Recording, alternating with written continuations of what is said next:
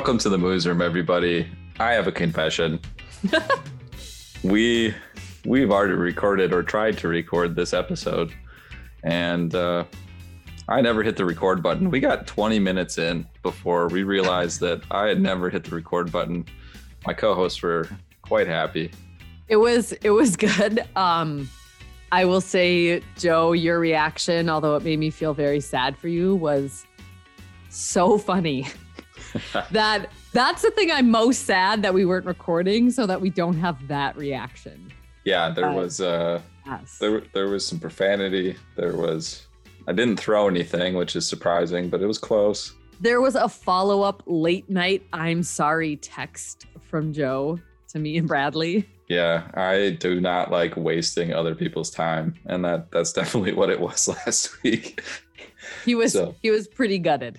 Yeah, it's all good. We're back. We're right back at it. I'm surprised it didn't happen before this. We're 40 some episodes in, and I hadn't done it yet. So, and I can confirm that we are recording right now. We are recording. And I saw as soon as Joe brought us in, all three of us looked up at the corner of our screen where it says if it's recording or not. Yeah, we're ready to go this time. We got it. Yes, I've got Post-it notes everywhere telling me that I can't forget to hit the record button. We're good to go. Joe, what are we talking about and actually recording today? Today, we are talking again and recording for the first time our dehorning episode. So we're just going to talk about dehorning today, some of the different options, some of the recommendations that are out there, guidelines from the industry, other things that we need to do. Last time we tried to talk about this, I think we started by talking about why do we do it in the first place? Yeah, wow. Thanks for taking my talking point, Joe. Is that what we did? I already told you guys. You should tell me what I said last time. Fine. It's like Emily wants to say something and we're just waiting. So why do we dehorn? That is the question. For me, first and foremost, and I know this was something you mentioned second or third, Joe, when you said this last time, but weren't recording. And that is human safety, animal safety. So animals can hurt each other. They can hurt people, if they have horns and all of that. So I don't think we need to get into the details. Another one is that, Joe, I remember you saying, because I had never thought of this, is carcass quality. So if all of your cattle have horns and they're fighting and running into each other and their sides are getting poked, there's a possibility that their meat is going to be bruised when they go to market. And so those are the two I can remember. And I feel like I'm forgetting another one. And I'm going to feel very dumb when you tell me what it is. I don't think I had much else. I mean, it was human safety, animal safety. But I think what I was talking about mostly was that we shouldn't have to do it at all. That's my thing. Exactly. Is that ideally we could just not do it at all. On the beef side, we have kind of figured that out. Most of our breeds are polled. There's no dehorning that happens. And I am hard pressed to justify, if you're a beef cattle owner, having genetics that have horns. I'm very hard pressed to justify that. I can't find a reason that's, to me, is okay at this point in the game, where the genetics that are available that are polled are there's so many choices that there's no reason to choose anything with horns anymore. And that goes to the dairy side too. When you're bringing beef in and you're using your beef on the dairy side, it better not have horns. It's just a huge added benefit that you don't have to dehorn those animals. And I don't know, Brad, maybe you can talk about how close we are on the genetic side to getting to that point on the dairy side where we're actually using polled genetics too. There are polled genetics in the dairy industry, and in all breeds have them, but we're probably a long ways away from getting an entire polled herd. You can look at some breeds. Polled genetics tend to be a little bit, I shouldn't say inferior a lot, but they are less milk production, things like that. On a polled bull, that shouldn't stop people from using polled genetics if they want to, but it's a factor to consider that they are less productive or net merit. In the Jersey breed, a little bit different. You see more polled genetics in the Jersey breed, at least offered from AI companies. And there's been polled in the Jersey breed, a lot more polled genetics offered for a long time compared to Holsteins. What about other You countries? get it, Brad. You like jerseys. Yes. I mean, I'm all on board with it. Just one more reason that you should be using jerseys. And Hereford, don't forget. I know if there are some genetic lines with horns, though. Yes. Gotta stay away from those. But Bradley, something from last week when we weren't recording, you said in other countries, there's some countries that have more of an emphasis on polled genetics. And I don't know if you remember saying that, but yes. So there's Norwegian Red has 40 to 50% of their entire herd is polled. They've selected for it for a long time to get to that point. We're talking 20 years to get to a half polled herd. So they've put a lot more emphasis on the polled genetics just because of, pain and all of that in dehorning. So yeah, there are breeds around the world doing that. Yeah. And I think that's the direction I'd love to see all of it go, because I'm not a fan of the process. I don't like doing it. I still think it's necessary if you do it correctly and at the right time, which is probably what we should talk about next. The age at which we should be doing this dehorning. Emily, I can't remember what you said. What did you guys do growing up? So we would dehorn calves at, I would say, within the first week or two. And we would use paste and put duct tape over it so that it wouldn't get all goopy everywhere, or they'd rub it somewhere else on their body. That's what we always did. And I know I had said in a previous episode, we had one cow with one horn. Her name was Ragamuffin. Otherwise, our dehorning strategy seemed to work very effectively. I like paste. I think it can be used really well if you do it correctly. If you're going to do paste, I like to shave so you can see that tiny little horn bud and you get good contact with the paste. And then the duct tape is perfect. That's a great way to do it because that keeps the paste where it's supposed to be. It keeps other calves from licking it, all that kind of stuff. And I think one thing, though, people don't realize with paste is it can cause pain as well. The paste does. I think some people think that, we'll just put paste on it and they won't have any pain, or we don't see the pain. Well, that sometimes... I mean, it's caustic paste, isn't it? Right. And it can burn for 2 to 3 days afterwards. And instead of having a disbudding where it's maybe a few hours. So there are some considerations with paste.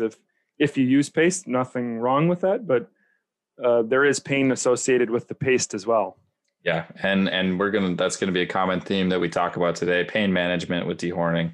And the other theme that you'll hear from us today is that the earlier, the better is really what it comes down to in mitigating the impact of that procedure. For me, I'm a big fan of cautery. So using a burner to burn horns. I think that's my favorite method to go with because it's pretty definitive when you're done and when you've completed the procedure. Again, it's better, the earlier, the better when it comes to that procedure. Pain wise, what are you guys doing for pain up on the organic herd, Bradley? I think that's a good place to start because there's not as much access to certain things on the organic side. Well, there's lots of things.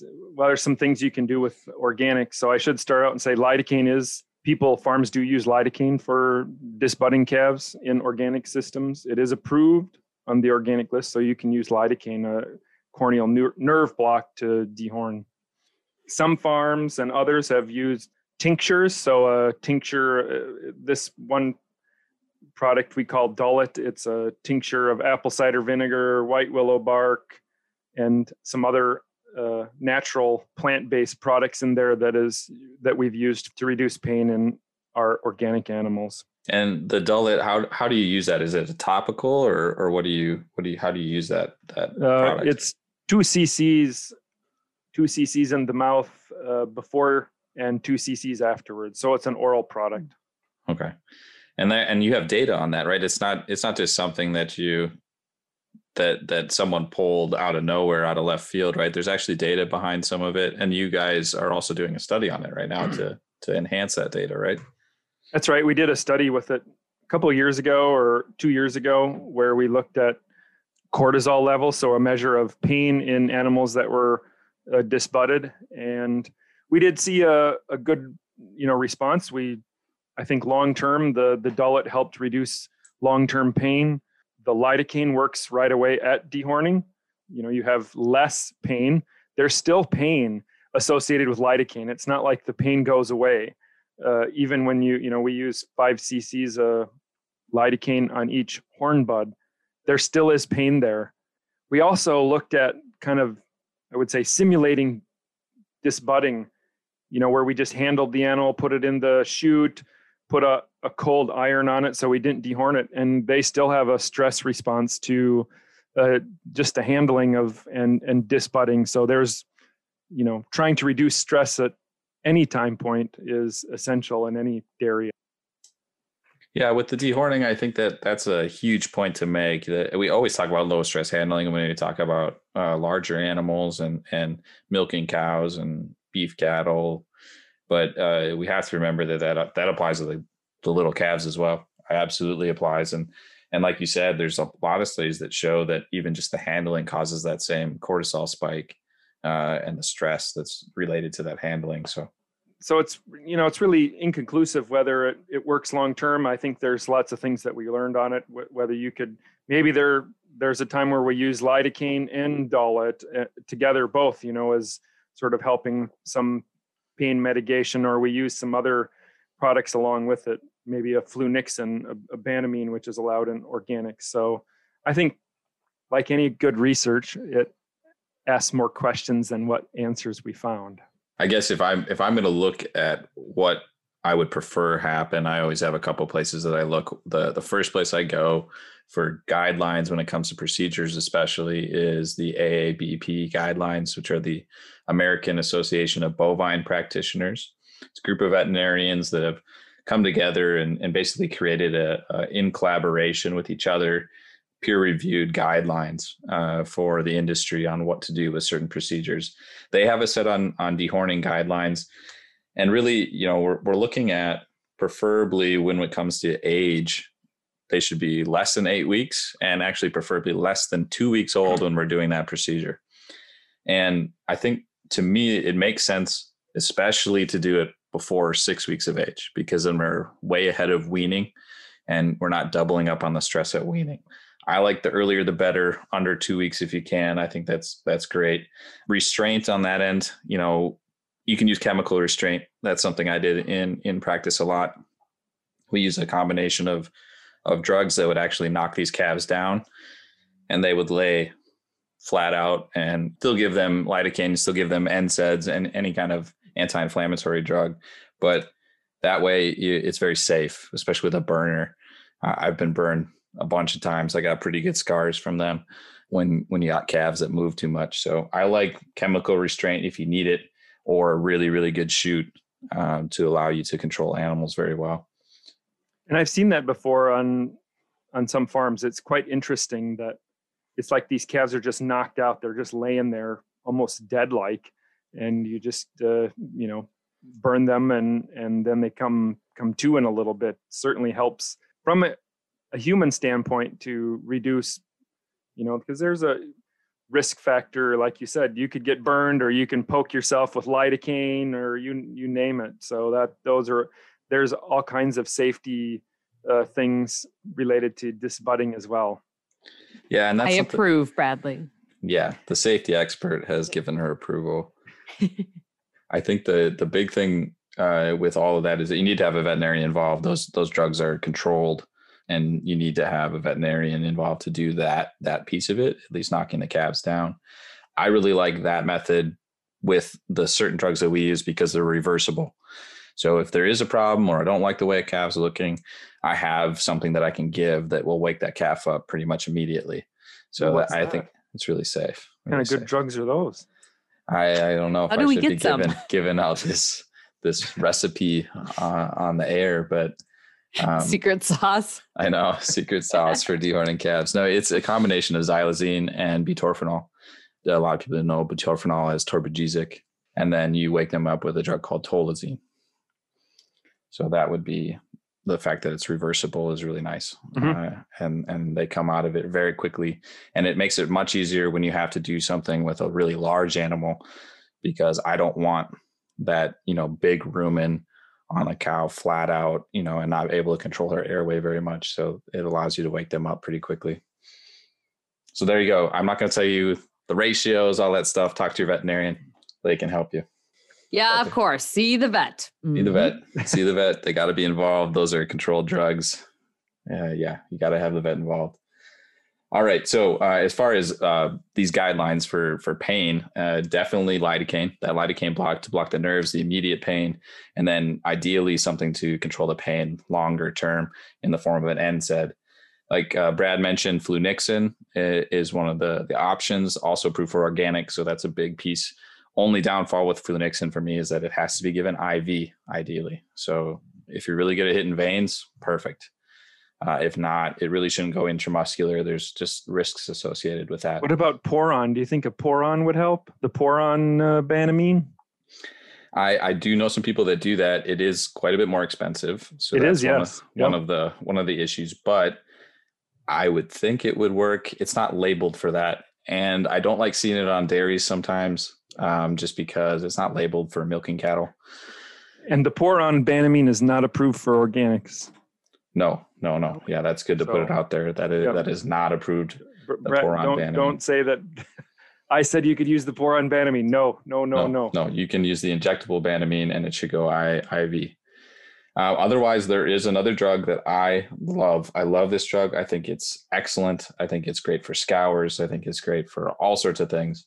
But it is extra label drug use. Again, you're going to have to get your veterinarian involved. It is approved in other countries. It's not here in the US, and that's meloxicam. So ask your veterinarian about meloxicam. It can be put in a lot of places. Only place I hesitate is in milking cattle and fresh cows because it takes a while to clear. And because it's extra label drug use, there is a zero tolerance. It cannot show up in the bulk tank, even the tiniest amount. So talk to your vet about meloxicam. That's a great NSAID. Actually has some effectiveness out to 24, 48 hours on one dose. And it's oral as well. It's oral as well, right? So it's really easy to give. It's not like you have to give a shot or anything. So that makes it really easy for farmers. And it's cheap. Right. Real cheap. So talk to your vet about meloxicam. Burn horns under 2 weeks old. Shave if you have to so you can see them. Use meloxicam or some kind of NSAID. Try to use lidocaine. It's not that hard to use. Most veterinarians are more than happy to show you how to do that to help you mitigate the pain on your farm. I just taught someone yesterday, and she did an excellent job. Well, here's a good question. And Emily asked it even at the beginning. Why do we dehorn? Well, my question is, do we have to dehorn? Why do we have to dehorn? Do we have to? So I would say that is very dependent on your facilities and your employees and the people working with the cattle. And that magical M word. Management. There you go. So yes, perfect. I mean, that's what it comes down to for me. In most systems, I think it's better to just not have horns anywhere.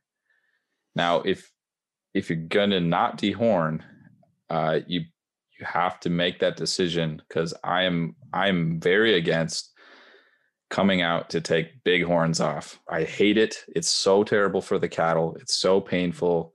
It's a disaster, and I don't like doing it. And why would people even do that? I mean, wouldn't you think at that point that they would just let it go? There's lots of reasons. Here's an interesting story. A story time with Brad. Story time with Bradley. You can use it for biodynamic farming. I was on a biodynamic farm in Germany as Fleckvieh cows, and you basically, when the cow dies or whatever on farm, you cut their horns off and you put some manure in the horns. You bury them, dig them up in the spring, and then add them to a fertilizer and spray your ground. So it's part of a biodynamic fertilization process. There's lots of, Joe's giving me this big smirk like, what in the world is he talking about? How many cows are dying that's going to make a difference? Well, you don't need a lot, you don't need a lot. But there it is. Horns are involved in biodynamic farming. Look that one up. Look up biodynamic. I'm going to have to. It sounds like something Michael J. Cruz, PhD, would do. Yes, that's right. Yeah, we're just going to call him but out. The Dutch belted dairy that I'm going to have can be a biodynamic farm. And I know I agree, Bradley. It's not absolutely necessary if you have really calm cattle and employees that really handle cattle calmly. I think that you can get by with horns, and you're gonna have to figure it out anyway, because that's what you're gonna do up at your place. So yeah, and I know there are some people that do listen to our podcast that do have horns on their cattle, and that's okay. And we're gonna go into that realm as well as a research project here, where we're gonna have 30 calves that we're not going to dehorn ever, and they will have horns, and it gets a little crazy. These two may be able to see. I got a nice, wonderful picture of a cow, a heifer. That's a 12-month-old heifer at our research center that has nice horns on it. So we do have a few animals so far that have horns, but we're going to do the research, because there's nothing that says you have to dehorn your animals. But it's possibly no pain for the animal, but there comes lots of other implications, as you had talked about before. So if you were going to not dehorn, and it's a conscious decision, I'd probably be more fine with none of the cattle being dehorned and all of the cattle having horns than having a mix of both, because then you don't have cattle that have something to use that the other cattle don't. I mean, you have right. That socially has an impact. Yeah, absolutely. Yeah, I'm very biased, right? I want cattle to be dehorned for meat quality, for safety, for safety for humans and animals. But at the same time, if you feel like your management is good enough and your facilities are good enough and your cattle handling is good enough and all your temperament, docility of your cows is good enough, I have no problem with you consciously choosing not to do it. Right. Yeah. Well, that sounds good. Well, we'll keep you updated on what's going on in Morris with all these cattle with horns, I guess. We're also doing some other dehorning stuff with calves. That's sort of a big project that we got going on, where we're going to look at, different, flunixin, banamine. We're going to look at salicylic acid. So it's white willow bark extract as a means of pain mitigation for organic animals. So we're going to actually be doing some more pain mitigation stuff from a natural perspective, and see what happens. Kind of follow these animals all the way through and looking at their behavior, and then eventually looking at their milk production. I mean, that's going to be really important knowledge to get, because we need all the knowledge we can on the pain mitigation side, especially on the organic side where our options are limited. All right. I think we've covered dehorning, and we actually recorded it this time. So this is already much better than last time. We're having so much more fun this time. So much more fun because it's recording. Because Joe's not yelling and swearing. Oh, there was lots of it, all sorts of it. All right, let's wrap it there. If you have comments, questions, scathing rebuttals about dehorning, about anything else, please email themoosroom@umn.edu. That's THEMOOSROOM@umn.edu. Check out the website extension.umn.edu and catch us on Facebook at UMN Beef and at UMN Dairy. Check out our new YouTube channel. You can see videos about the three of us, get to know us a little better. The YouTube channel is the University of Minnesota Extension Beef and Dairy Team. And there's also a farm safety and health YouTube channel created by our very own co-host, Emily Keckelborg. Wow, you really butchered my name on that one. I did. Borg. I said Borg. Borg. Kruckelborg. All right. Check us out on YouTube. That's U of M Extension Farm Safety and Health. There you go. See, she's much better at it. I should just let her do all of it. Correct. You should. All right. Thank you for listening. Catch you next week. Bye.